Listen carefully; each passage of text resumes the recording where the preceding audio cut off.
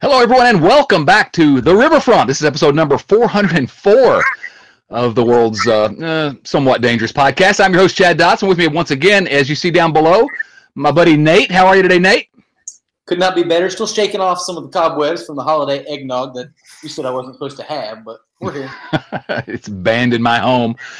Join us this week. I'm really excited to have our buddy Wick Terrell on the podcast. Wick, of course, is the guy you want to blame for RedReporter.com. Basically, been in charge over there for a while, and fantastic Red Reporter podcast, and just one of the funniest to me, one of the funniest Reds analysts out there. How are you today, Wick?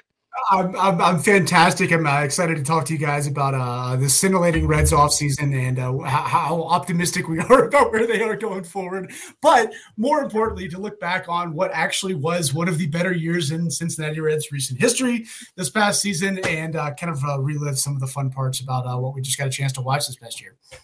Yeah, thank you for that, because that is the topic of the show. As you know, if you click the link or listen to it on whatever podcast device you're listening to, we're going to do the year in review and basically the top 10 moments of the 2021 Reds season. Now, the Reds did not make the playoffs. They had, September was frustrating for all of us, but it was something I want to keep reminding myself, even because we've all gotten a little cynical since the season ended, and with aligning payroll to well, I'm not getting into our buddy Nick Kroll and the fun things he says, but this season, when you consider our lifetimes as Reds fans, this was actually up there in terms for recent history. I mean, it's kind of sad to say that, but there were a lot of fun moments this season, right, Nate? I'm not going to let anybody forget this, and that's going to come up a couple more times during this episode, was that for all the negativity, we were good for a big portion of this. That doesn't happen too often. Yeah. I mean, we literally had meaningful baseball being played in September in Cincinnati, and that's what's that like? I barely even remembered it. Overall, it was a fantastic season in a lot of ways, right, Wick? Yeah, when you sent the outline for what we were going to talk about on the show, you mentioned that they were 12 games over 500 in August, and I was like, that's right, they were. They actually were. They were in a playoff spot in 5-6 weeks to go when the schedule was supposed to start rounding into form for them to win some games down the stretch. Unfortunately, St. Louis just decided to not ever lose a baseball game again.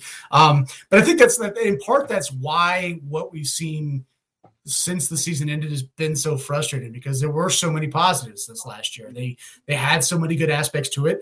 They had a good mix of youth and of veteran players. There was kind of that perfect combo for what you would expect a good franchise to be like, hey, we're on to something here, because of what we saw last year. And instead they've kind of taken a turn. But so it is easy to overlook the fact that there were a lot of positives that 2021 season threw at us. And it's going to be fun to kind of look back on those, because depending on how aggressive they want to get about kind of throwing curveballs this winter, a lot of what was good about 2021 should still be around going into next year. And I think that's the exciting part about it. That's exactly where I kind of end up when I start getting cynical about this team. It's like, yeah, they're, ownership, blah, blah, blah. We complain about it all the time, but you look at this roster, and look who's coming back. It's still a pretty good team in a lot of ways. And yes, if they really cared about winning, they could really take the next step. We don't want to talk about that right now, but yeah, it's kind of a fun franchise. I called them the Rowdy Reds early in the year. I didn't actually call them that. My editor over at Cincinnati Magazine came up with that for the headline, and I thought it was pretty good because they were kind of rowdy early in the year. We've got a couple of those moments that we're going to cover, but I don't know. It was a really fun team. It did not end well because we are Cincinnati sports fans, and it never ends well. But that doesn't mean that what do they say? The real success was the friends you made along the way. No, there was a lot of winning games too. So let's go ahead and dive into this list. And I think the way we'll do this is we'll just go around announcing what we'll start at 10, count down to 1, and Wick, you're the guest here. I'm gonna let you, if you want to, go ahead and take number 10 on our list. Top 10 Reds moments of 2021. Top 10, number 10, you've got Votto's 1,000th RBI, which rolled in on June 30th of this year. One of a trio of pretty big, pretty significant milestones for Joey this year. A lot of round numbers he hit. But for that one, I think there was certainly some specific sentimentality, I guess is a way that's certainly 2 words you can put together, about it, because for so much of his career, he's kind of been lampooned as not being an RBI guy. So to get to that kind of round number, to get that comma in there, suddenly you look up, you're like, for a guy who wasn't really an RBI guy for his career, he's got 1,000 of them now, which is a lot more than so many of the other guys that throughout the course of the Reds franchise history that have been considered clutch and RBI guys don't have to their name. And so I thought that was certainly an important one for him, and one I'm sure he's glad he's got ticked off on his career ledger so far. Yeah, it happened, as we said, in June, the end of June, and it was a home run to lead off the 3rd inning, and just the 5th Reds player ever to collect 1,000 RBIs. That's not bad, And for a guy, he's an RBI guy. For a guy that's had Drew Stubbs and people like that, Billy Hamilton hitting in front of him for most of his career, I don't want to say anything bad about Billy Hamilton, obviously, but he had 1 year with Shin-Soo Choo, and otherwise no real high on base percentage guys really hitting in front of him until this year. So 1,000 RBIs is actually a pretty impressive feat. So that home run when he got his 1,000, that's the number 10 moment according to us collectively. Nate, any thoughts on that? No, not really. Just want to add, you think of Joey Votto, you think of an approach kind of guy. It's all about his at bats. It's nice to recognize that he's done some other things too. That guys get on base in front of him. He's taking care of the job time and time again, and it's a testament to the longevity of his career. And it won't be the last time we talk about him today for sure. Yeah, we're gonna have some Votto comments today, no question about it. It is kind of appropriate, I think, that it was a solo home run for his 1,000th RBI, because he's kind of been carrying his team on his back his whole career. So number 10 on the Reds' top 10 moments of 2021 was Joey Votto's 1,000th RBI. Nate, you want to take number 9 on our list? Yeah, let's rock and roll. Number 9 for us is on September 27th. The Cincinnati Reds clinched a winning record this season. We touched on it earlier. That has barely ever happened. We won't count anything that happened in the shortened season 2020, but I think it was 2013 was the last time they had a winning record. Correct me if I'm wrong. And I think you can count on single digits how many times they've had a winning record since I can remember watching baseball games. That's probably true for Wick as well. Ugh. Yeah, it is. Unfortunately, it is. It's funny you mentioned Shin-Soo Choo when we're talking about Joey Votto being ability to actually put some runs across the board. It's nice if they had another productive leadoff hitter finally for one of the few times over that 30-year window. It's no surprise to me to look up and be like, yeah, when you put somebody in the number 1 spot who can get on base a lot and score runs, suddenly you win a lot more baseball games than you do when you have the exact opposite of that. So correlation, causation, whatnot, but it is nice to note that it is an important aspect of how to win games is to put somebody out there that can get on base a lot, the most often in the lineup, and actually score some runs for you. Yeah. Funny how that works. Very good point. I would be curious to see if there is more of a correlation, and somebody could go back and pull the numbers when the last, the years when the Reds have a decent leadoff hitter, how they turn out. Well, we don't remember very many of those years recently. It could be a short article. It's perfect. Right. So we're talking, of course, the number 9 on the list is September 27th of this year when the Reds defeated the Pittsburgh Pirates by a score of 13-1 to clinch their 82nd victory of the year. Winning pitcher that day, you all know who it was, right? It's so obvious. I can't believe you're not yelling it out. Reiver Sanmartin. Oh, of course, yes. His first big league win. Yeah, Dory Moretta pitched a scoreless inning that day as well. So, and that was the 82nd victory for the Reds, clinching a winning season. And because of the frustration of the Reds falling out of the race a little bit, it didn't go unnoticed, but we didn't celebrate it like maybe we. Although should you really celebrate winning 82 games? That. We're Reds fans, whatever. If there's a lot of games left to play when you hit 82, sure. Unfortunately, there were only a handful left at that point. They didn't win all of them. That wasn't enough. Yeah. I hate that. Yeah, they should try to get their 82nd win like in, I don't know, early August. Yeah, why not? Seems like a better plan. All right, so that's number 9 on our list of the top 10 Reds moments of 2021. The Reds actually clinching a winning record, and again, let's not discount that because of how rare. You just heard Nate and Wick both talk about how rare it was. Number 8 on our list is kind of I don't know, it's not really a moment. We're kind of cheating a little bit here. but it is being able to watch this rookie, the kind of rookie crop this year. And we're talking mostly about Jonathan India, Tyler Stevenson, Vladimir Gutierrez. You got to add him, and you got some. Dauri Moreta's a guy that is going to be in the Reds bullpen probably this year, and he made his debut. And Jose Barrero's. He didn't make his debut this year, but he did get up, and he's going to hopefully play a big role in 2022 for the Reds. So again, it comes back to that discussion about being cynical, but the Reds have this, and we'll talk a little more about India later, obviously, but they have this kind of core here, and Tyler Stevenson is the one that I'm most excited about in this group. I think he's going to make more All-Star games than any of these guys eventually. That's my opinion, and I'm probably going to jinx him like I do everybody. But that really was, Wick, I'll let you comment on. That really was, if you're looking to be excited about the future of the Reds, we got these young guys with some real talent, some guys like Gutierrez who didn't expect necessarily, but who can be the core of a pretty good team going forward if they'll kind of fill some pieces in around them. So admittedly, I didn't put a ton of thought into the actual ordering of my list, but number 3 on my list, it was June 5th, which was a 5-2 win over the St. Louis Cardinals, but it was the first day that Jonathan India got put in the leadoff spot.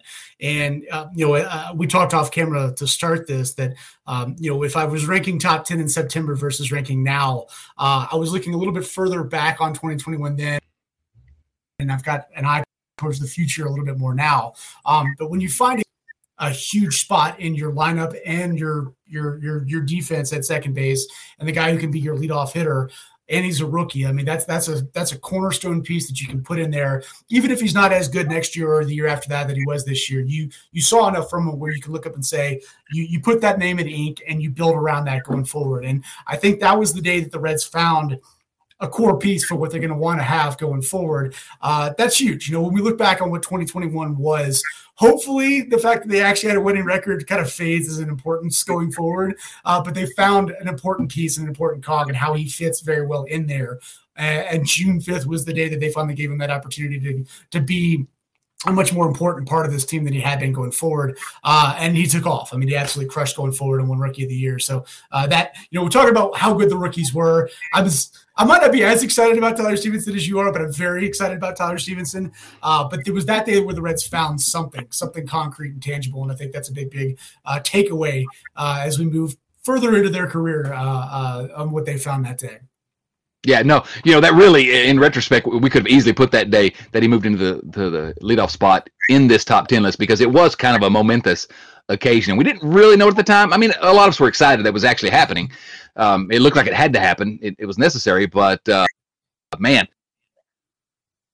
a guy like that at his age, who many years, that's huge. It's something that the Reds have been searching for years. Nate, any thoughts on the rooks?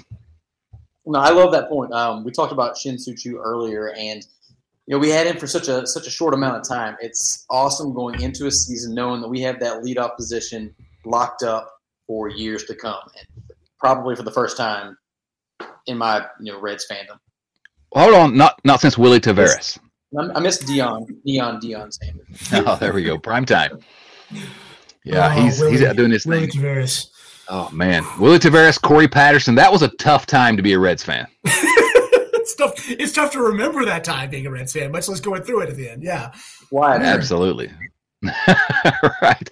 So that's number 8 on our list. Just getting to watch this rookie class. I'll just say about Tyler Stevenson quickly that, and the reason why I'm so high on him is just that the dude can absolutely mash. I mean, he can hit. And how many catchers around the league can hit? And, dearly departed Tucker Barnhart, maybe I shouldn't phrase it that way, but, man, what a great Reds career. But to me, and I've mentioned this a few times on the show, watching Tucker Barnhart kind of work with Tyler Stevenson pregame, working on the defensive aspects of the game, he knew that Tyler Stevenson was there to take his place. And that's why Tucker is always going to be one of my favorites, I think. If Tyler Stevenson can kind of he's not going to be Tucker Barnhart defensively, but if he's an average defensive player with an above average bat, that's an all-star. I mean, there aren't very many of those in baseball. And so, And if India DH shows up in the National League as well, suddenly you've got the ability to get him in the lineup a lot more often, save those knees, rotate him through first base going forward. Like he's a bat that doesn't just look like it's somebody that you want to have in there catching 110 games. You want to get him in the lineup somewhere every single day when you can. And I think that's something that it's very fortuitous timing if that's what ended up happening this winter when the Reds have a guy that's that young into his career. It seems like it's going to mesh very, very well, those two things. So hopefully. Yeah, I've been anti-DH for years, but I think Tyler Stevenson may make me change my mind because you're right. They need him in the lineup 150 times. And as a catcher, that's just not going to happen. Right. So, all right, that's number 8 on our list. Number 7. DH. What's that? The Wick just What's made that? me root for DH. Yeah, he did. Wick just convinced us to support universal designated hitter. Hey, maybe we'll pick up Joey Votto's option too. We'll keep him around for an extra year too, right? Okay. That's a conversation that I kind of had with a couple people earlier this week. They got that option, coming for Joey Votto, and I thought a couple years ago there's no chance. But now Joey has made me, and maybe this is something we need to talk to on one of these Joey Votto items on the list, but he's made me think. Hey, what's next? What's next, Wick? Why don't you tell us what's number 7 on our list? Number 7 on the list is Joey Votto's 300th home run, which came on April 30th. And I do have a little tidbit here on my handy dandy phone notepad over here. Not to say that Joey Votto was pressing, but the start of the season, when I look back, I think I remembered it, but I didn't remember it as well as I did when I actually looked at the number. Entering play on April 30th, he was hitting 220 with a 290 on base percentage and a 396 slugging percentage. After he hit a home run, so when he woke, actually I take that back, before he hit the run, when he woke up on the morning of April 30th, from April 30th to the end of the season, he hit 277, 395, 605. That's an even 1,000 OPS from the day he hit his 300 home run on. That's his ISO was the second best ISO in all of baseball behind only Shohei Ohtani from that point forward. So it was a great moment, obviously, but it's almost one of those ones where you look up and it's like it got the weight off his shoulders. And maybe, just maybe, I mean, Joey knows this, but he looked up and said, I have hit 300 home runs. I'm a power hitter. I can hit these again. Let's do this. It just took off from there. And so it was one of those things where the individual moment was cool, but it was like the floodgates opened up for him after that. And so that was a very high on my, I think I had that on I have it on number 2 on my list of best moments of the year. Okay. So you're criticizing, you're coming on my show and criticizing my list. That's all right. We'll deal with that. But Nate, any thoughts on that before? Right. Nate, go ahead. I think it's great. You got to expect that these players, they take account of their accolades and they are aware of their place in history. And that 300 home run barometer is important to a lot of Hall of Fame voters. And you kind of wonder if, like you said, he woke up that morning and was like, hey, I get this. It's just another check in that box that gets me into Cooperstown. Yeah, it came on April 30th, so early in the season. But you're right, he had been struggling up to that point. It was against the Cubs. It gave the Reds the lead for good in a win over the Cubs. So that's a good thing. He got a curtain call, which is always, I don't know, that's one of my favorite things. But the thing was at the time, it put him 3rd on the list for all-time home runs for this franchise. And then later in the season, of course, he passed Frank Robinson, where Frank Robinson had 324. Joey Votto ends the season with 36 home runs, which is crazy, which gives him 331 in his career. So he's second only to Johnny Bench, who was a decent little player as well. And I don't know, it's just we all know that Joey Votto's a Hall of Famer, but these little things like this, and then obviously the way he ended the season, are the things that are going to get Hall of Fame voters kind of making them pay attention. I think he's clearly. I don't know if he'll be first ballot. He should be, but he will get in early. I think the Hall of Fame. What do you think, Wick? On the Hall of Fame, when's he going to get in?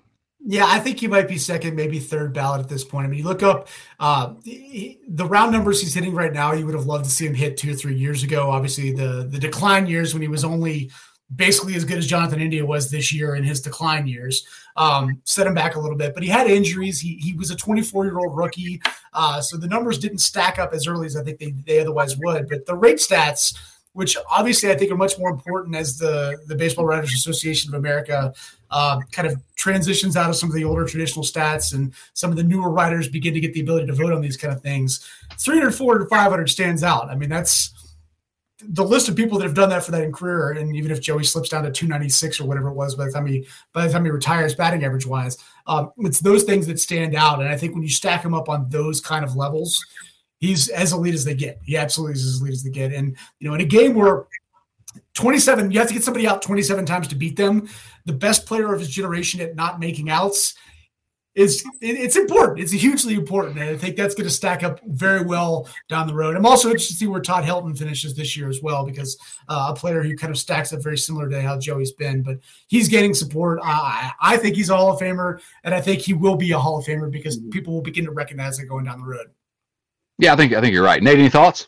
Do you think Votto will be the first ballot Hall of Famer who turned 65 that year? You're saying he's going to play until he's 60? 60?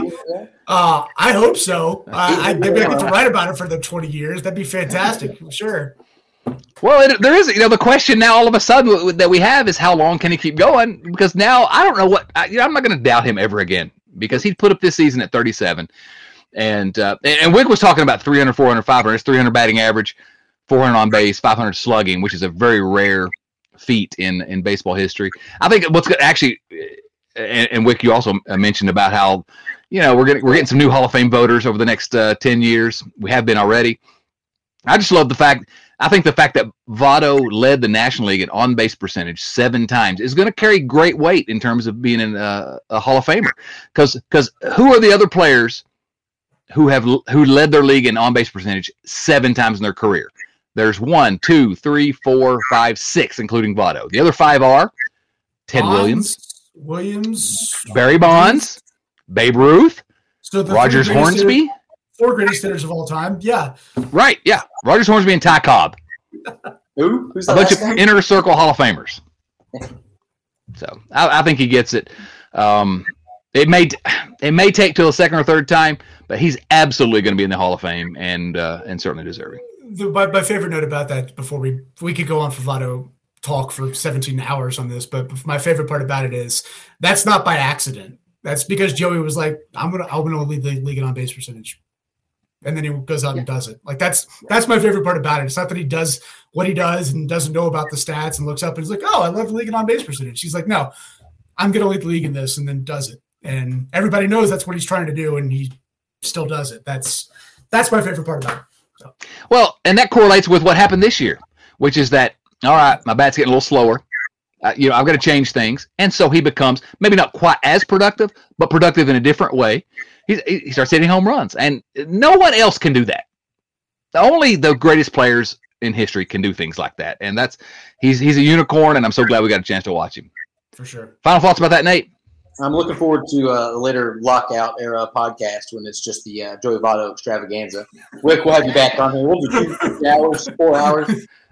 I've got tabs and bookmarks and galore. I can jump right into it right now. It's my favorite damn thing to talk about. The truth of the matter is, we really should have just a Joey Votto podcast at some point, because that dude is special. So I want to say, before I meant to mention this at the beginning, and I did before we move on to, obviously, number 7 was Joey Votto's 300th home run. Before we go to number 6, as we were putting together this list, I wrote down some ones that I thought, oh, these moments have to be on there. And then I said, well, let me do a quick Google search. And when I did, 2 of the first ones that came up were for Reds' top moments of 2021. Was a piece that I wrote for Cincinnati Magazine. That's kind of summed up the season and saying, there were some good days. But then also was a piece that, ironically, I guess, because I Googled it after I invited Wick to come on the program, was a piece that Wick wrote over at redreporter.com. And yes, it worked. Yes, search engine optimization. It worked. That's right, exactly. And I put on our show outline, because I love the kind of subtitle for that post over there by Wick. Moments come and go, but phrases you find framed at Target last forever. Maybe that should be the title of this show. Oh, Wick. I'd forgotten I wrote that until you put it back on the outline, and I read it again. I'm like, I'm sure it sounded great at the time. It had to, right? Well, late December 2021, I chuckled at it. So, I don't know. Maybe it's worth something, right? Here we go. All right, Nate, you want to give us number 6 on our list of the top 10 Reds moments of 2021? Number 6 is our dual All-Star Game starters, Jesse Winker and Nick Castellanos. A couple quick stats for you. It is the first time the Reds have had 2 All-Star Game starters since 2013. That was Votto and Brandon Phillips. The first outfield starter since 2007, young fellow named King Griffey Jr. I think you may have heard of him. And my favorite one, the first time the Reds have had 2 outfielders starting in the All-Star Game since 1956. Gus Bell. And can you guess the other person? Wally Post. Both very close. Frank Robinson. It was Frank. Oh, yeah. That guy was okay. I was thinking he was at third base at that point still. Yeah. And what really excited me about this thing the most is that All-Star votes are largely fan-based. In Cincinnati, we talk about it all the time. It's a medium-sized market. People aren't usually paying a ton of attention. The national media certainly isn't covering the Reds because they're told to by their superiors. You have to sort of force your way into the public consciousness when you play for Cincinnati a lot of the time, and both these guys did that. You know, injuries kind of slowed them down in the second half. Man, first half they were both mashing and both like MVP candidates up to that point, and it was fun to watch. Yeah, 2 of the 3 outfield starters were Cincinnati Reds, and that's just not something that happens, and it's because they just mashed and mashed and mashed. One of these days I'll talk about, we're going to write about the 1957 when the Reds stuffed the ballot box and, to get all the starters in the All-Star game, but that's not what happened here necessarily. It's just that those guys were fantastic. Wick? Yeah, I was going to say they deserved it. That was the coolest part about it. There was no ballot stuffing. It was you look at the sheer numbers, and Bryce Harper, Juan Soto, great players. The numbers looked up, and it was like, no, Jesse Winker and Nick Castellanos deserve to be starting the All-Star game. And I think that's, what Winker getting hurt again down the stretch. As I look back on what 2021 could have been, I think that's the probably the most frustrating aspect of all of it, is because he had begun to put together, he'd been good and been injured and hurt and sidelined in years before, but this looked like the year where it was all finally coming together for the guy that I think with Jonathan Mayo of MLB Pipeline was talking about Jesse Winker when he was still a prospect in Double-A, said this guy is going – no, let me rephrase that. He picked him to win the batting title in the minor leagues that year because he said this guy's probably going to win one at the big league level too. And he's always had that talent, always been on the cusp of being one of the best offensive players in baseball. And at least he had his first half this year because he got some validation from that because he was absolutely smoking the ball up until injuries kind of sidelined for the end of the year. But that was one of my best moments of this year, was getting a chance to watch Jesse hit as well as he did. Yeah, dude's not Jack Armstrong, okay? This guy's the real deal, and he's coming back. Nick Castellanos, no, but so a little trivia time here for you guys. This is unfair, but you mentioned that Bryce Harper didn't get the start. Juan Soto didn't get the start. We'll see how much research you all did. Who was the third outfield starter for the National League in the All-Star game this year? In between, it was the center fielder in between Jesse Winker in left field and Nick Castellanos in right field. Anybody got a guess? Was it Starling Marte? It was not, but close in some ways. I can't even remember which team he was on at the All-Star break. It was Starling Marte's former team. Jim Edmonds? I think it might have been Jim. Nate, I gave you the rules of this podcast. You're not supposed to mention his name. You're not supposed to mention his name on this podcast. That's in the rules. It was Brian Reynolds, center fielder for the Pittsburgh Pirates. And also, who is probably deserving as well. He had a fantastic year. Yeah. Yeah. Really good player, certainly deserving. Castellanos batted fifth. Jesse Winker batted sixth for the National League All-Stars. Castellanos went 0 for 2 in the game. Jesse Winker went 0 for 1 with a walk. Castellanos was replaced by Juan Soto. Jesse Winker was replaced on it by Chris Bryant. So, I don't know. I'm still a sucker for that All-Star game talk. The discussions of who makes it, who doesn't make it. I watch the game because I'm an idiot. Okay. Number 5 on our list. That was number 6. Jesse Winker and what's that guy's name? Castellanos? I don't remember him. He's gone. But starting in the All-Star game. Number 5 on the list. Maybe I thought this would be a little higher when I first started thinking about this list, but this is where we landed, and we'll leave it there. And that's Wade Miley throwing a no-hitter. Wade Miley, of course, on May the 7th, he got the Hulk tattoo. I'll let one of y'all talk about that if you want. Through no-hitter. and just reminded me of Tom Browning so much in the process. And I don't know, Wade Miley, who the Reds gave away for free, but we're not trying to talk about what happened since the season ended. I don't know. That was just as much fun as I've had watching a game in a while. I mean, he was masterful. 8 strikeouts, only 114 pitches. That's in this day and age, that's not that many. Cleveland's average exit velocity was 84.7. Same as his fastball. The same. That's where I was going. Pretty much the same as Wade Miley's fastball. Either of you have any thoughts about Wade Miley? That was a fun night. Just watching Wade Miley, a guy who was so much better than most people expected this year, and ended up being one of the most valuable players, maybe the most valuable player on the team if you look at it. But that was kind of his night to shine. Either of you want to jump in? Go ahead, Wade. Yeah, I think if I might be misremembering this, but I feel like it was the same week that Hunter Green hit 104 miles an hour on the radar gun. And so at the time, you've got the future down there, and the guy who's back healthy and doing everything he was supposed to do is this uber prospect, throwing the ball harder than anybody has as a Cincinnati Red, or Aroldis Chapman included at this point. So you've got that on your brain, and then all of a sudden you got Wade Miley out there throwing 86, 87 mile an hour cutters that are just hitting the right spot every single time, and Cleveland just couldn't figure it out. They're jamming themselves, they're fisting everything they possibly could. Nobody's making good contact, and it was another reminder and lesson that pitching is so much more than just throwing hard. Mm-hmm. And I think that was the coolest part about it, especially because it was early enough in the year where to that point, the Wade Miley signing had been awful. He'd missed basically the entire season before that. And here we are looking up at the money that they spent, and the Moose contract hadn't been paying off, and Shogo hadn't paid off, and who knew what Wade Miley was. And all of a sudden, boom, early in the year, he's your ace and doing those kind of things out there too. So it was kind of a launching point for what ended up being a fantastic season for him, but also a little bit of validation, I think, and especially since he was brought in because he'd worked with Derek Johnson with Milwaukee, and there was reasoning behind why the Reds were taking a risk on this soft tossing 34-year-old lefty at the time. So to see him do that was super, super cool. No doubt about it.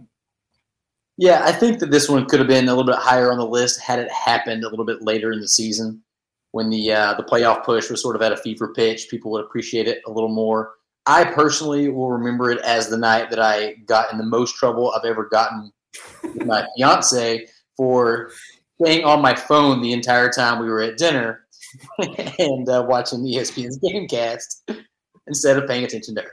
So thanks, Wade. Yeah, if she's going to join this family, she's going to have to get used to that.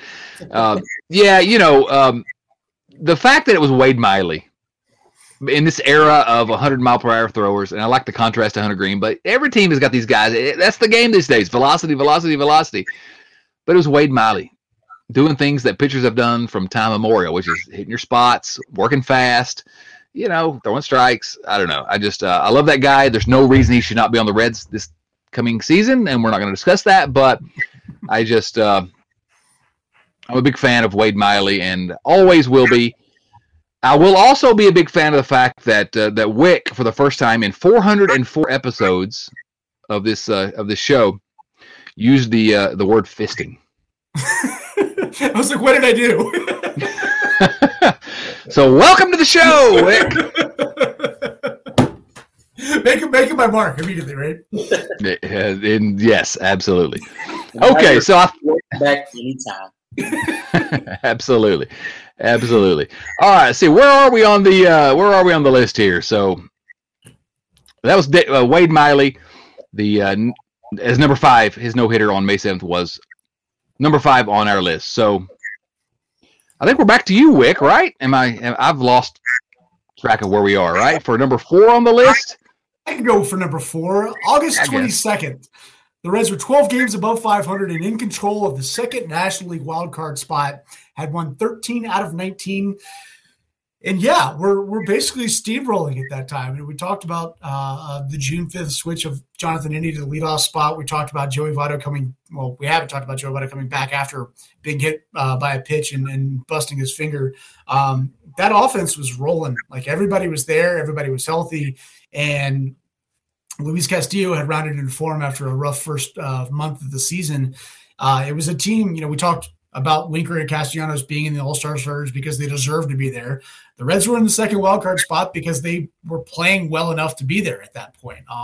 They'd gotten a little bit healthier in the bullpen, and the early struggles of the bullpen had kind of gotten washed away at that point, but they looked the part of a team that should have been in contention at that point. And so it wasn't a mirage, and it was fun to look up and say, hey, they got a lot of games left against the Pirates.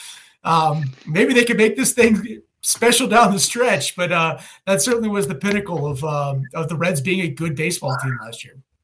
Yeah, Nate, I'll let you weigh in, but we're talking about top 10 moments, and that moment, that day, August 22nd, the Reds, 12 games ago, above 500, as we said, they're in control of their own destiny. They're in a wild card spot. They had been playing extremely well, and in terms of moments, that was probably the single moment where I was most excited, most, I don't know. I was happy with the Reds since 2013 or maybe 2012. I mean, and that's a long time ago.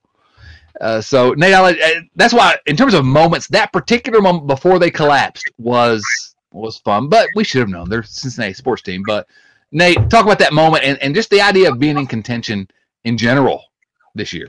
That's exactly it.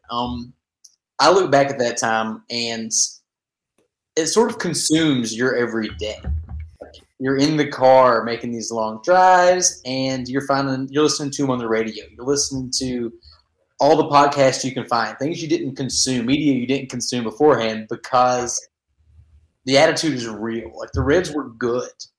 People were talking about it. People didn't want to play them. The team was so much fun. And as a fan, like you just said, we don't get to experience it too often, but when you do, you kind of feel like you're a part of it, especially when you haven't felt it very often, because it's just a little more special to us than it is Yankees fans or Dodgers fans, maybe. So I will look back at that time as, putting the games on the TV, listening to them on the radio, making sure you didn't miss a single tidbit of info, because we were all pretty confident back then that this season was special. And it was special, don't get me wrong. So I've got a bit of trivia for you all. Let's hear it. To kind of tie some things together. How many games do you think Jesse Winker appeared in for the Cincinnati Reds after August 22nd? 0. No, 1. It was the one game, then he got hurt. Yeah, and left. Oh my gosh. That might have been the difference, right? And it was September 17th. I mean, it was almost a full month after they were at their peak of that season. He got hurt on August 15th. They managed to stay afloat for a week after that. And then, you take a bat like that out of the middle of the order, and it's amazing how much of an impact. I mean, obviously it was numerous other things that led to them not being able to pull things off down the stretch. TJ Antone getting hurt as well. But yeah, when I saw that data, I was like, we just talked about Winker. I was like, when did he get hurt? Just went back and pulled up the game logs. I'm like, yep, he played one game after that, and it was one plate appearance. So yeah, just it's a what if that certainly I think we will remember more and more as this 2021 gets further away. And it's kind of a numbers game too, right? Like, they had weathered the Votto injuries and the Castellanos injuries with a whole lot of luck, and it ran out. Yep, it did. The Cardinals took all of it. Yeah, they did. I mean, it's also hard to beat that. I mean, if what did they win? 17 in a row to finish the regular season? 18? I lost count once the Reds were out. I was like, the Cardinals have done it at this point. But yeah, I mean, I don't know how you compete with that when the devil magic in St. Louis is rounding into form just at the wrong time for the Reds. But at least we didn't lose in disgrace in the playoffs the way the Cardinals did. Can't let them forget that. Yeah, right. Is it worse or better if the Reds had actually played well and just got edged out at the end by a Cardinals team playing incredibly? If the Reds just played well enough and just barely lost, I don't know. That might be more frustrating that the Cardinals were so good and the Reds could have won except for them being historically good. I don't know. Stupid Cardinals. Okay, so next on the list is going to be, where are we here? Nate, are we up with you? Number 3? Number 3 is Jonathan India's Rookie of the Year campaign. I wanted this one to be ranked so high because when I look back on this season, I was basing these purely on emotion. Like how did you feel going back and watching the highlights and the press conferences? Moments. this guy is so much fun to root for. He's done his own little victory parade in the offseason. I finally got around to watching the wedding video and some of his vacation stuff. Nate, quickly, if you haven't seen the video of Jonathan India going nuts at Tyler Stevenson's wedding, you're missing out. Go watch that. Go ahead, Nate. Yeah, we didn't expect Jonathan India to take over the way he did. We had some optimistic hopes at best, but the way he took this position and he ran with it has really one of the pure joys of this season. We get to root for this guy for a long time. He's good, he's fun, he's young, and man, I could not be more excited that he's going to wear that uniform for several years because he's still very affordable and there's no reason to get rid of him, Mr.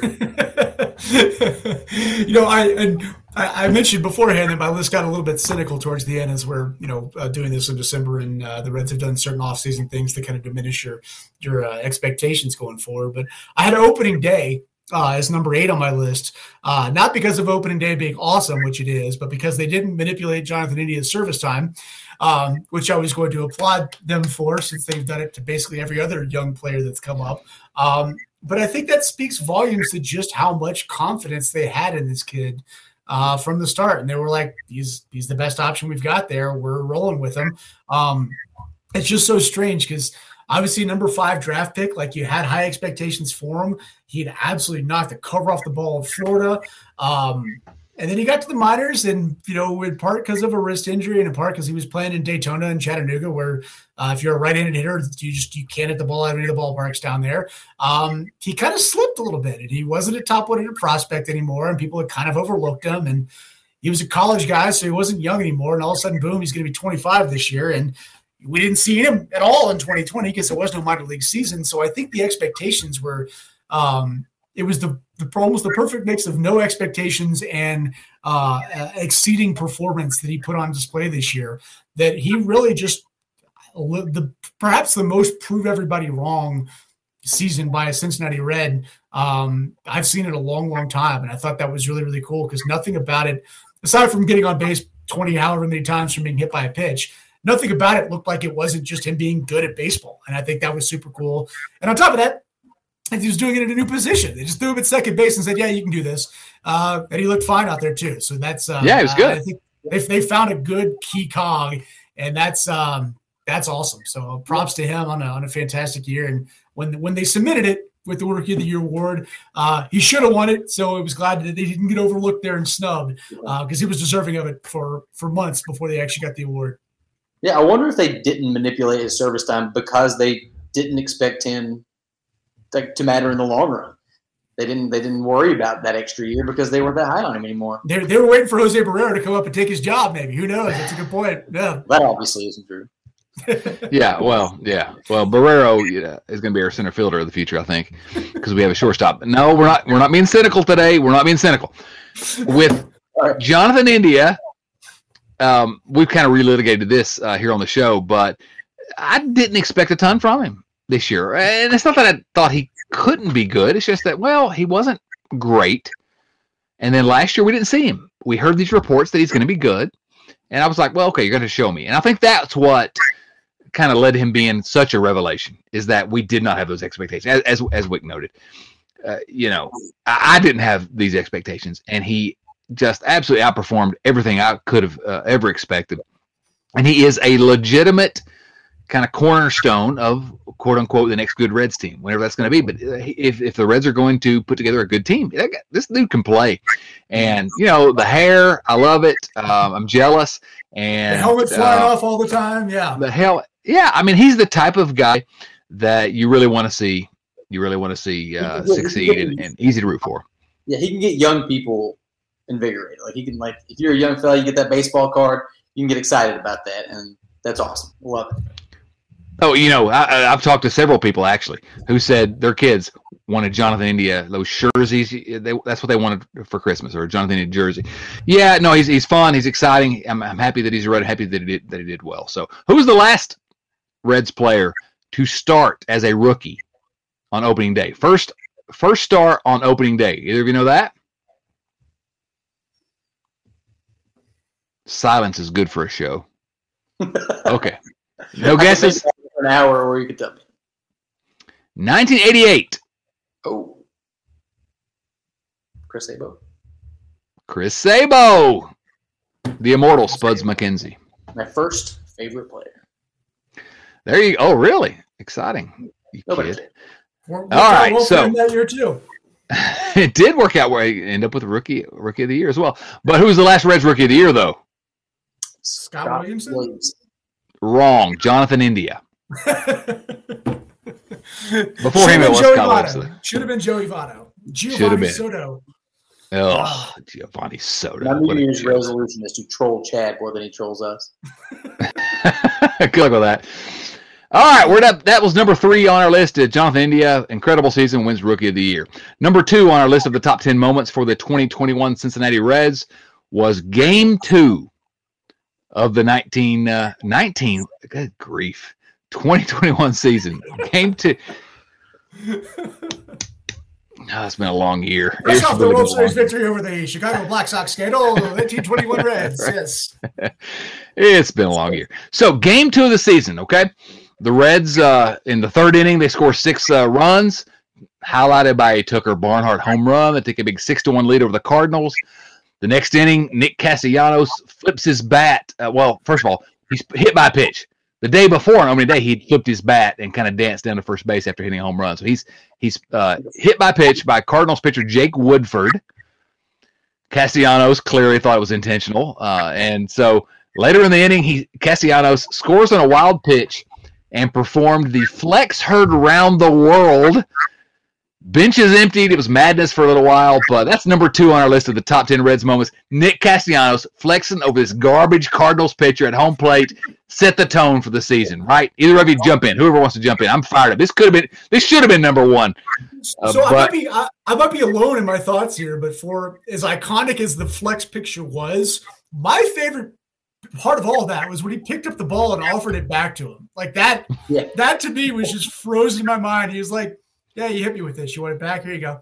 Like I think I used that picture on our front page probably 7 or 8 times, as often as I could make it relevant for the next month after that. But the flex, obviously, I mean, for one, it was a tremendous play. I mean, he busted his butt around third base, scored a big run, got tackled in the process. I mean, there was a collision there before he stood up and flexed. It wasn't like he was just seeking out this pitcher to do it on him.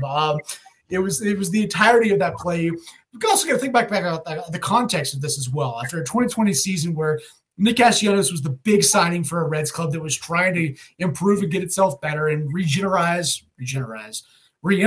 There we go. That's the word I'm looking for. A fan base that had obviously been down in the dumps for 5 years. Pandemic hits, season shortened, fewer home games, fewer fans, no fans for so much of it. And then the Cardinals come to town on opening day weekend and he just crushes them. Like, it was a coming out moment for him as a big part of the team. I loved it, frankly. I thought it was tremendous. I think it's the kind of thing that you've got to have that kind of emotion in baseball because it's a sport and sports have emotion. And so it was a tremendous moment to watch. It was hilarious to watch him get suspended for it and other players not get suspended for it because it's the Reds and that's just how it works. But a seminal moment for the early portion of the season. It really set the tone for how this club was going to be good, you know? Yeah, I couldn't agree more. The thing about the baseball, I couldn't handle that. It was like, you obviously don't know how to use this thing. If you want to try better. Can I show you? It set such a great tone for what became a recurring theme for me throughout this season. It was how much this team got along and had each other's back. You saw Jesse Winker was out there just picking off everybody on the perimeter. He's like, you're not going to get anywhere close to this scuffle. I'm going to keep you out of here. Once it looked like it had died down, the bullpen started getting into it in the outfield. Eugenio Suarez is out there making his presence known. And it's like from that moment on, like, we didn't know if the Reds were going to be good or not. We never know the Reds are going to be good. But I think that as a collective fan base, we really started caring about this team in that moment because there's literally no better way to rally the Reds fan base than to flex on the Cardinals. Yeah, both of you kind of said it set the tone, and it absolutely 100% did. To me, it was a moment where I know Castellanos is not coming back to Cincinnati in all likelihood, but if he were to come back to Cincinnati, Castellanos becomes an inner circle like fan favorite of all time, and that moment is when it started. And he's still going to end up being, well thought of by Reds fans forever. I mean, he's always going to be a favorite because what happened right after? He flexes and then he walks off the field, and who is the catcher that kind of grabs him and draws him back into it? It's the most unlikable player in the history of baseball, Yadier Molina, the neck tat himself. And yeah, I don't know. It's like everything that as Reds fans is meaningful to us, the Cardinals and Yadier Molina, and I don't know. It was a moment that in any other year probably would have been the number one moment. I will never forget it, certainly, and I'm glad the Reds commemorated it with a big, banner at the stadium. But man, that was a lot of fun. So the number 2 on the list this year of top Reds moments, the flex. Hard to believe that was game 2. And this game, the third game of the season, Castellanos tripled in the 4th inning, hit a home run in the 5th. And the Reds routed the Cardinals 12-1. And man, I was fired up. I was all in on the Reds at that point. And then they, again, Cincinnati sports. So I'm going to go ahead and say number 1 on our list, and then let each of you all kind of analyze it a little bit. Number 1 on the list was Joey Votto's streak of 7 consecutive games with a home run. That's the number 1 Reds moment of the list. Nate, I'll let you start, and then we'll bring in Wick. Man, I talked about it earlier, looking back at when you were most excited about this Reds team. And I think that has to be it for me. That was must-see TV. And fun fact, Joey Votto became the only player in MLB history to hit a home run in 4 consecutive games at Wrigley Field. Don't fact check me on that. I did not do extensive research, but I saw it somewhere once. Now I'm quoting it to all you all as fact. Stupid Cubs. Joey Votto, we go on and on and on, and we will, I think now I've kind of decided we will do a podcast this offseason, just a Joey Votto podcast.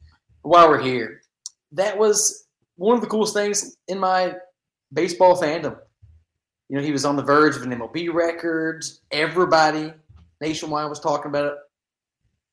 I couldn't miss a game.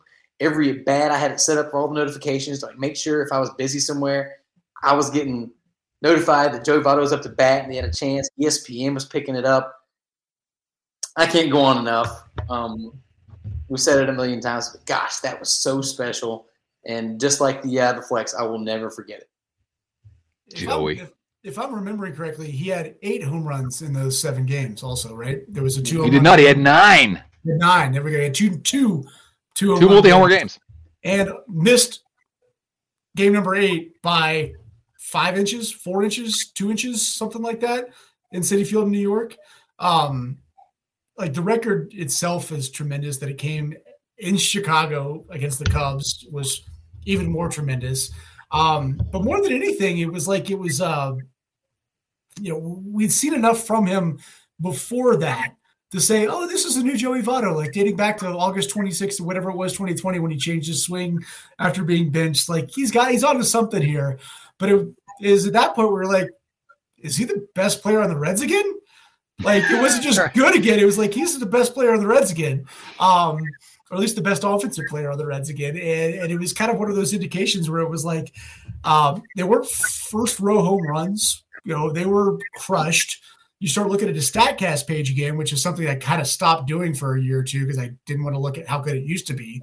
But all of a sudden I was back on there every single day and be like, what was the exit velocity on that one? Where are his ranks? Or is he in the 93rd percentile on exit velocity now? And what's his barrel rate again? Because he was atop the leaderboard again. And that's what I always used to go for Joey Votto was how many, iterations better is he than everybody else at what he's doing.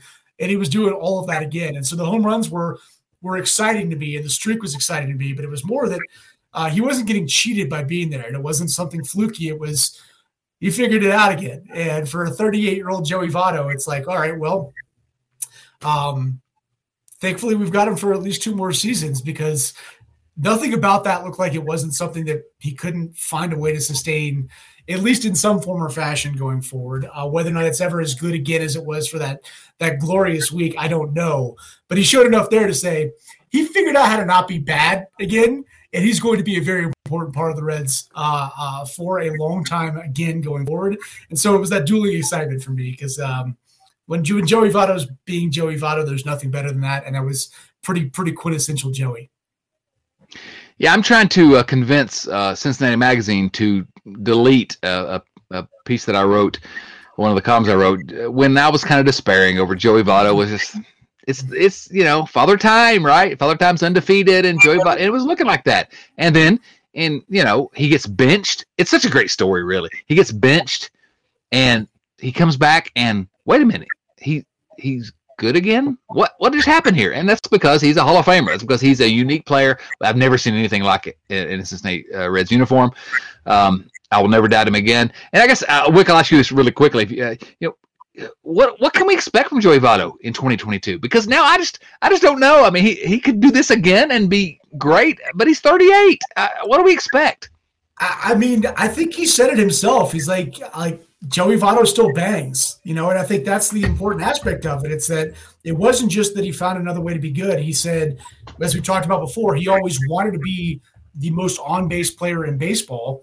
That's no longer his priority. He's still good enough to where that's a pretty solid residual byproduct where he can go out and throw up a 370 on-base percentage or 380 or whatever it ended up being.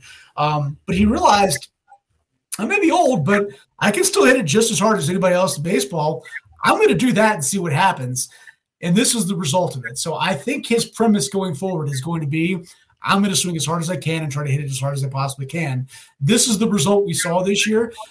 Yeah, he might hit 260 next year, but if he hits 260 next year and he stays healthy, I mean, he did all this with a month on the sideline with a busted hand and still led the Reds in home runs this year. I expect him to hit 30, 35 home runs next year. I think that's where I am. And no, it won't look like a vintage 2015 470 on base percentage Joey Votto season, but that's not what he's trying to do anymore. And what he's trying to do is be good in a different way that he knows he can be. I expect him to do it. I don't see a decline from where Joey Votto was this year to somebody who's unable to hit home runs next year, especially now that he's got the entire offseason to kind of roll with it, so to speak. Right. Yeah, Nate, go ahead. I think that's the most exciting part for me. It's the most Joey Votto thing I can imagine. He decided to completely change his game, and within a calendar year, he became elite at that one thing. If somebody had told me that Joey Votto was going to lead the Reds in home runs this year, I would have said, "Oh man, this is going to be a bad year." Who did they trade at the deadline? It's right. There's nobody else around. Exactly. So that's number one. I think, to me, a pretty clear number one in the top 10 Reds moments of the year. That 7 home run streak, 7 consecutive games, Joey Votto hitting home runs. So let's move now quickly to the news of the week in Reds world. There's no news of the week. So let's move on to nothing's happened. It's post-Christmas, before New Year's, nothing's happening. And that's why. It's because Nick Krall was just resting a little bit. How about some viewer mail? Okay, we're going to have to do some we've gone longer than I expected, so we need to do some kind of rapid-fire viewer mail. These questions come from, these are actual letters from actual viewers at patreon.com/RiverfrontCincy. That's patreon.com/RiverfrontCincy. First question. I'll take this one myself, and then see if any of you all want to weigh in. It comes from our buddy Joe Farsing. Question is this: which former Red would you want to sing a duet of Auld Lang Syne with, and why is it Johnny Cueto? Well, obviously the answer is Johnny Cueto. You answered your own question. Johnny Cueto is maybe he's top 3 most likable Red of my lifetime. So yeah, it's Johnny Cueto. Although, honorable mention's got to go to a guy that I talked about on the Twitters earlier today, Dimitri Young. I like to see Dimitri Young doing that. So, either of you have a comment on who you want to sing Auld Lang Syne with here on New Year's Eve? I do have a buddy who actually went to a bar in Cincinnati after a Reds game and had a wonderful time with Johnny Cueto. Apparently, he was passing out shots left and right. My answer goes to Adam Dunn because I feel like he's going to be a little bit toasty. And that rendition is going to be heartfelt and sincere. Yeah, about midnight. Yeah, absolutely. I was going to go with Bronson Arroyo because I can't sing. So hopefully he'll get to sing for me. Absolutely. All right, so there we go. Next question comes from our buddy Joey Gaditza. Joey, the Canadian from Canada in this group. Happy New Year, guys. Have either of you, there's three of us, but have any of you at some point in your life been so intoxicated on New Year's Eve that you don't even remember bringing in the new year? Interesting question. Joey, the answer for me is no. I'll let you guys jump in there. Quick. Yeah. One of my absolute best friends since I was 2 years old's birthday is December 31st. So his 21st birthday was an afternoon well spent, and we woke up the next day and it was New Year's. So there you go. Nate, that's gonna be yes, right? Even if I have, I wouldn't remember. There we go. Who knows, right? Oh, mercy. All right, next question comes from our buddy Calvin Medcalf, another international member of the family. Calvin Medcalf says, Happy New Year. I'm going to be tough and ask you to go deep into the future to this time next year. What would you predict will be Reds fans' favorite moment of next season? Prediction for what's at this time next year, what's the top in our top 10 next year's podcast, what's the favorite moment? To me, it's obviously Game 4 of the World Series when the Reds sweep the World Series and win finally another World Championship. That's what's going to be. Wick? Looking at our list right here, I'm going to say it's when Joey Votto spends all offseason annoyed that he only hit 9 home runs in 7 games and hits 10 and 8, most of which come in Wrigley Field. How about that? There you go. Because he can. Because he can. Yes. Nate? Love it. I had also Joey Votto hitting home run number 45 on the season as a walk-off on the last day of the year to clinch a wild card berth for the Reds. You know what's interesting at this point is, can Votto catch Johnny Bench for the most home runs ever in Reds history? He needs another 58? Yeah, somewhere close to 60. 50, I think that's right. So I think he probably will. Johnny Bench was good. Like June of next year. Yeah, right, exactly. All right, next question comes from he probably started doing the math this year and was like, I got to hit 35 a year-ish to get there, so I'll hit 36. Let's do it. Yeah. And would anybody, I wouldn't, if Joey Votto really said, I got to do this, I'm not going to doubt him. All right, next question comes from Kyle Kapler. Kyle Kapler asks, which player on the 2021 Reds had the funnest, I'm not sure it's a word, but the funnest name to say? Kyle is going with Ashton Goudeau. Which name is the most fun to say? Ashton Goudeau. We have no Luis Albertos on this year's team, but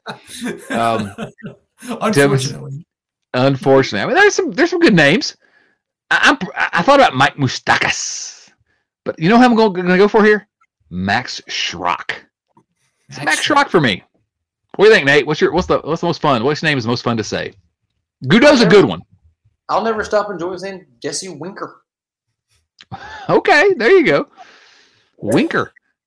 Wick? I believe moment number 10 started with Reaver San Martin. So Reaver San Martin is a good one for a number of reasons, but also because it makes the Sonny Gray trade look a little bit better each time he goes out there and puts up some zeros. So, yeah, Reaver. Absolutely. I will have to say for Ashton Goudeau, I like the fact that he was a Red because I kept making the dumb joke about he sounds like a director of the French New Wave, which like 4 listeners that care about movies will understand. But that's me, and we're 404 episodes in. You're gonna have to deal with it. Next question comes from James Urban. I'm gonna toss this one to you, Wick.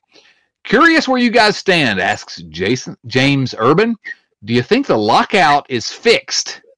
It's over, I guess, before the season starts. I'm worried it may bleed over into spring training and put the full season in jeopardy. So this is actually a legitimate question. Where are we with the lockout by the time spring training starts? Wick, what are your thoughts? I think they play 162 games in 2022. I wonder whether or not it's going to be on the schedule that we were used to for 162 games. I think spring training gets muddied a bit, and they find a way to get things ramped up and going. I almost wonder if it becomes a precursor that spring training ends up not being as long and as formal as it always has been, because they realize they can pull off a season without having to do that. So that's my best way of saying no, I think. Good answer. Nate?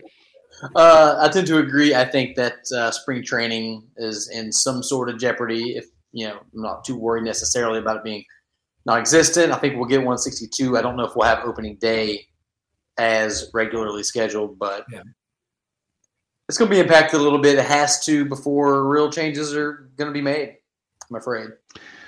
I think there are real things that they're fighting over this time around, and it's going to take some real negotiation. But the fact of the matter is, we've talked about here a couple times, spring training is a pretty big moneymaker for most teams, and it may be diminished somewhat, but I think there's enough incentive to get the season going. I don't see the season being impacted in terms of 162 games. I mean, spring training may be impacted, but again, maybe this is just me being optimistic, but that's my opinion on it. I think we all agree on that.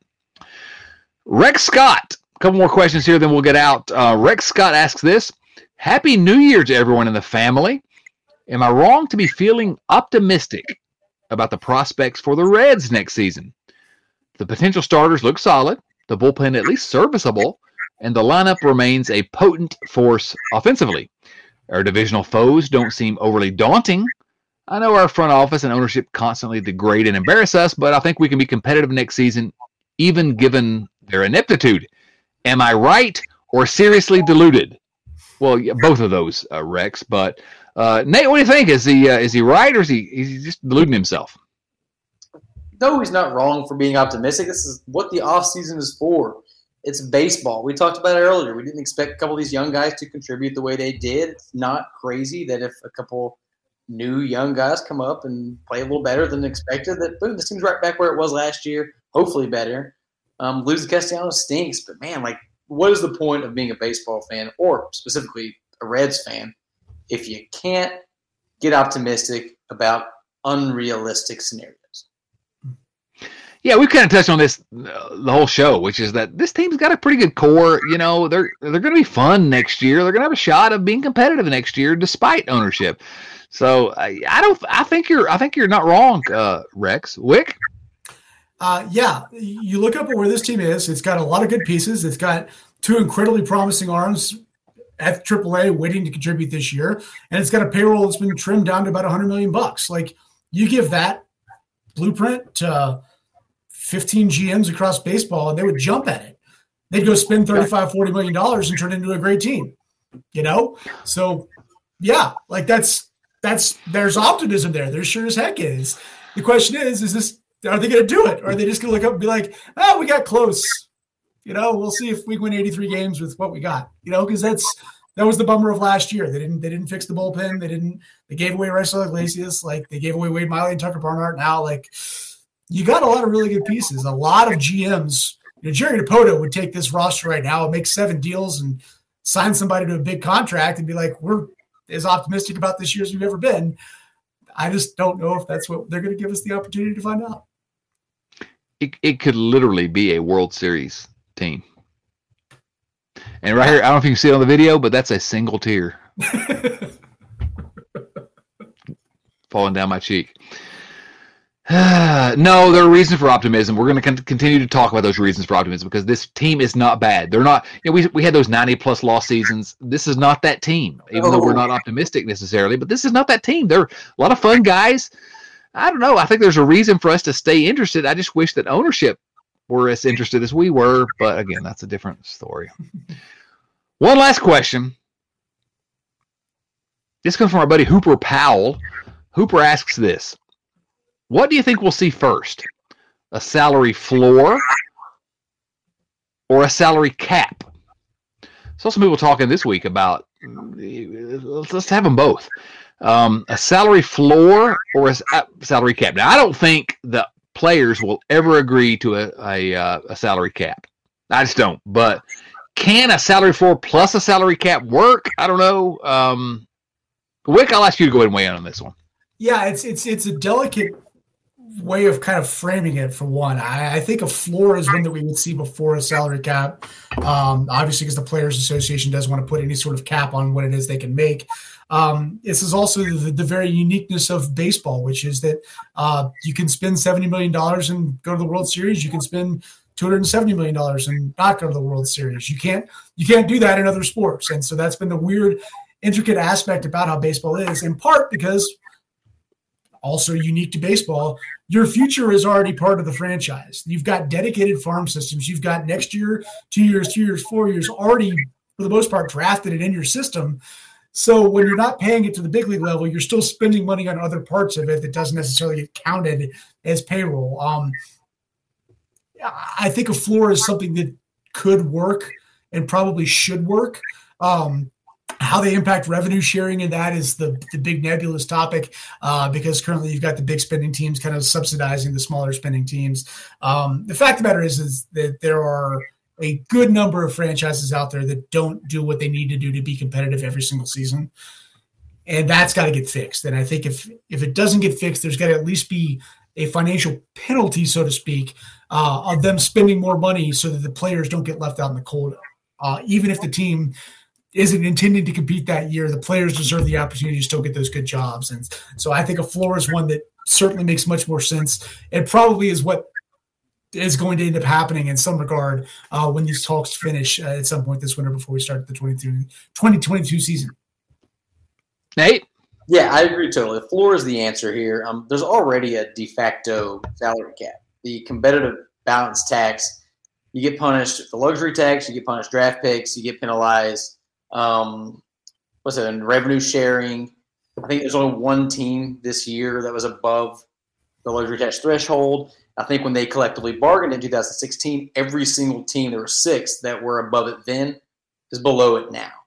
So spending too much money isn't the problem here. And I think another reason that the floor is the answer is because a lot of these bigger market teams that are spending more money, when it was negotiated last time, they didn't dictate where the revenue sharing needed to go. I think you're going to see a lot of these big market teams that are saying, hey, if we're giving money to these lower tier teams and they're putting it in their pockets instead of using it in their roster, that's a big problem. Good point. Most noise are going to have something to say about that. So I think a floor is much more realistic and a floor that directly applies to the Major League Ball Club.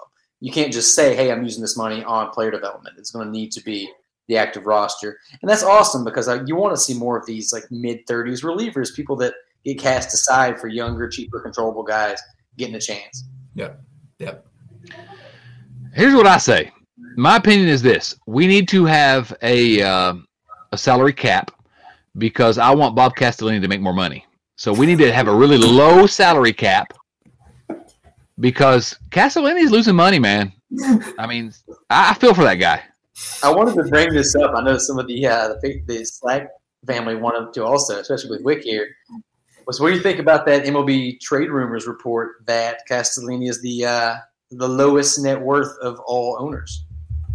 To be the primary owner of a $1 billion franchise and have a $400 million net worth, just the math of it, it's like, okay, well, do you own 17%? And if you do, and you're the richest of the people that own the other 83% combined, suddenly you understand why the Reds have so many complicating factors when it comes to spending money, because you got to get it approved by 19 different people, most of whom are valuing every single $1 million that's out there, much more so than Steve Cohen is. And so with 2 people throw up their hands, you're kind of beholden to them because you don't own enough of the team. So, yeah, that was not surprising, but certainly eye-opening in its relevance. And it's why the Reds are where they are right now. Obviously, if you don't know sarcasm, you don't understand this show because I was not being serious, obviously, about worrying about Castellini's pocket. But okay, if you're too poor to own a team, this is my response: sell the team. Sell the team to someone that has money and wants to spend it on the team. Sell the team, Bob. Hash Brown, sell the team, Bob. All right, that was the last question, wasn't it? That was it. Wow. Yeah, we're done. Nate, any final thoughts for us here? No, that's it, man. Wick, really, really enjoyed having you on. So much fun. Please come back anytime. For everybody out there listening or watching, please go and click all the buttons that let the interwebs know that you like us, and comment if you want to. You can be like that one guy who said he was grateful for the video because he could see how pointy I was. Yeah, pointy your head was. That wasn't nice, was it? Yeah, adding video to podcast is a whole other arena out there. So maybe. Thank you all both for having me on. It's been a blast, and I think I kind of like my Reds heart needed this to finish the calendar year 2021 to get rid of at least a little bit of the bitter aftertaste that the off season is put out there, and recall that the season itself, despite the fact it didn't end up going anywhere, there was a lot of fun to be had, and a lot of that is still there and still coming back. And maybe, just maybe, my as we tie the holidays together, the little Grinch in my heart, we'll start being a little bit more optimistic about things as we start this upcoming season, because there were some fun moments that hopefully will replicate themselves next year. So thank you guys very much for having me on to talk about that. I think I needed that. I did. Yeah. Absolutely. That's exactly what we're hoping to accomplish here. This was a fun team. They were a fun team, and we don't need to forget that. Wick, do you have any final thoughts about Arsenal Football Club in particular? I believe they are currently in 4th, which is the Champions League spot, which is above where Tottenham is in the standings. So talk about talking things into existence. I think I just shot them in the foot for the rest of the year. But it's been fun so far. How about that? All right. Well, Tottenham has Antonio Conte now, and they're coming for you, baby. Yeah. Spurs are coming. All right. So this was episode number 404 of the Riverfront Show. Thanks to Wick Terrell, obviously, from Red Reporter. Go to redreporter.com and follow everything he's writing and doing over there. The fantastic site, and has been for a long, long time, even certainly longer than Red Leg Nation.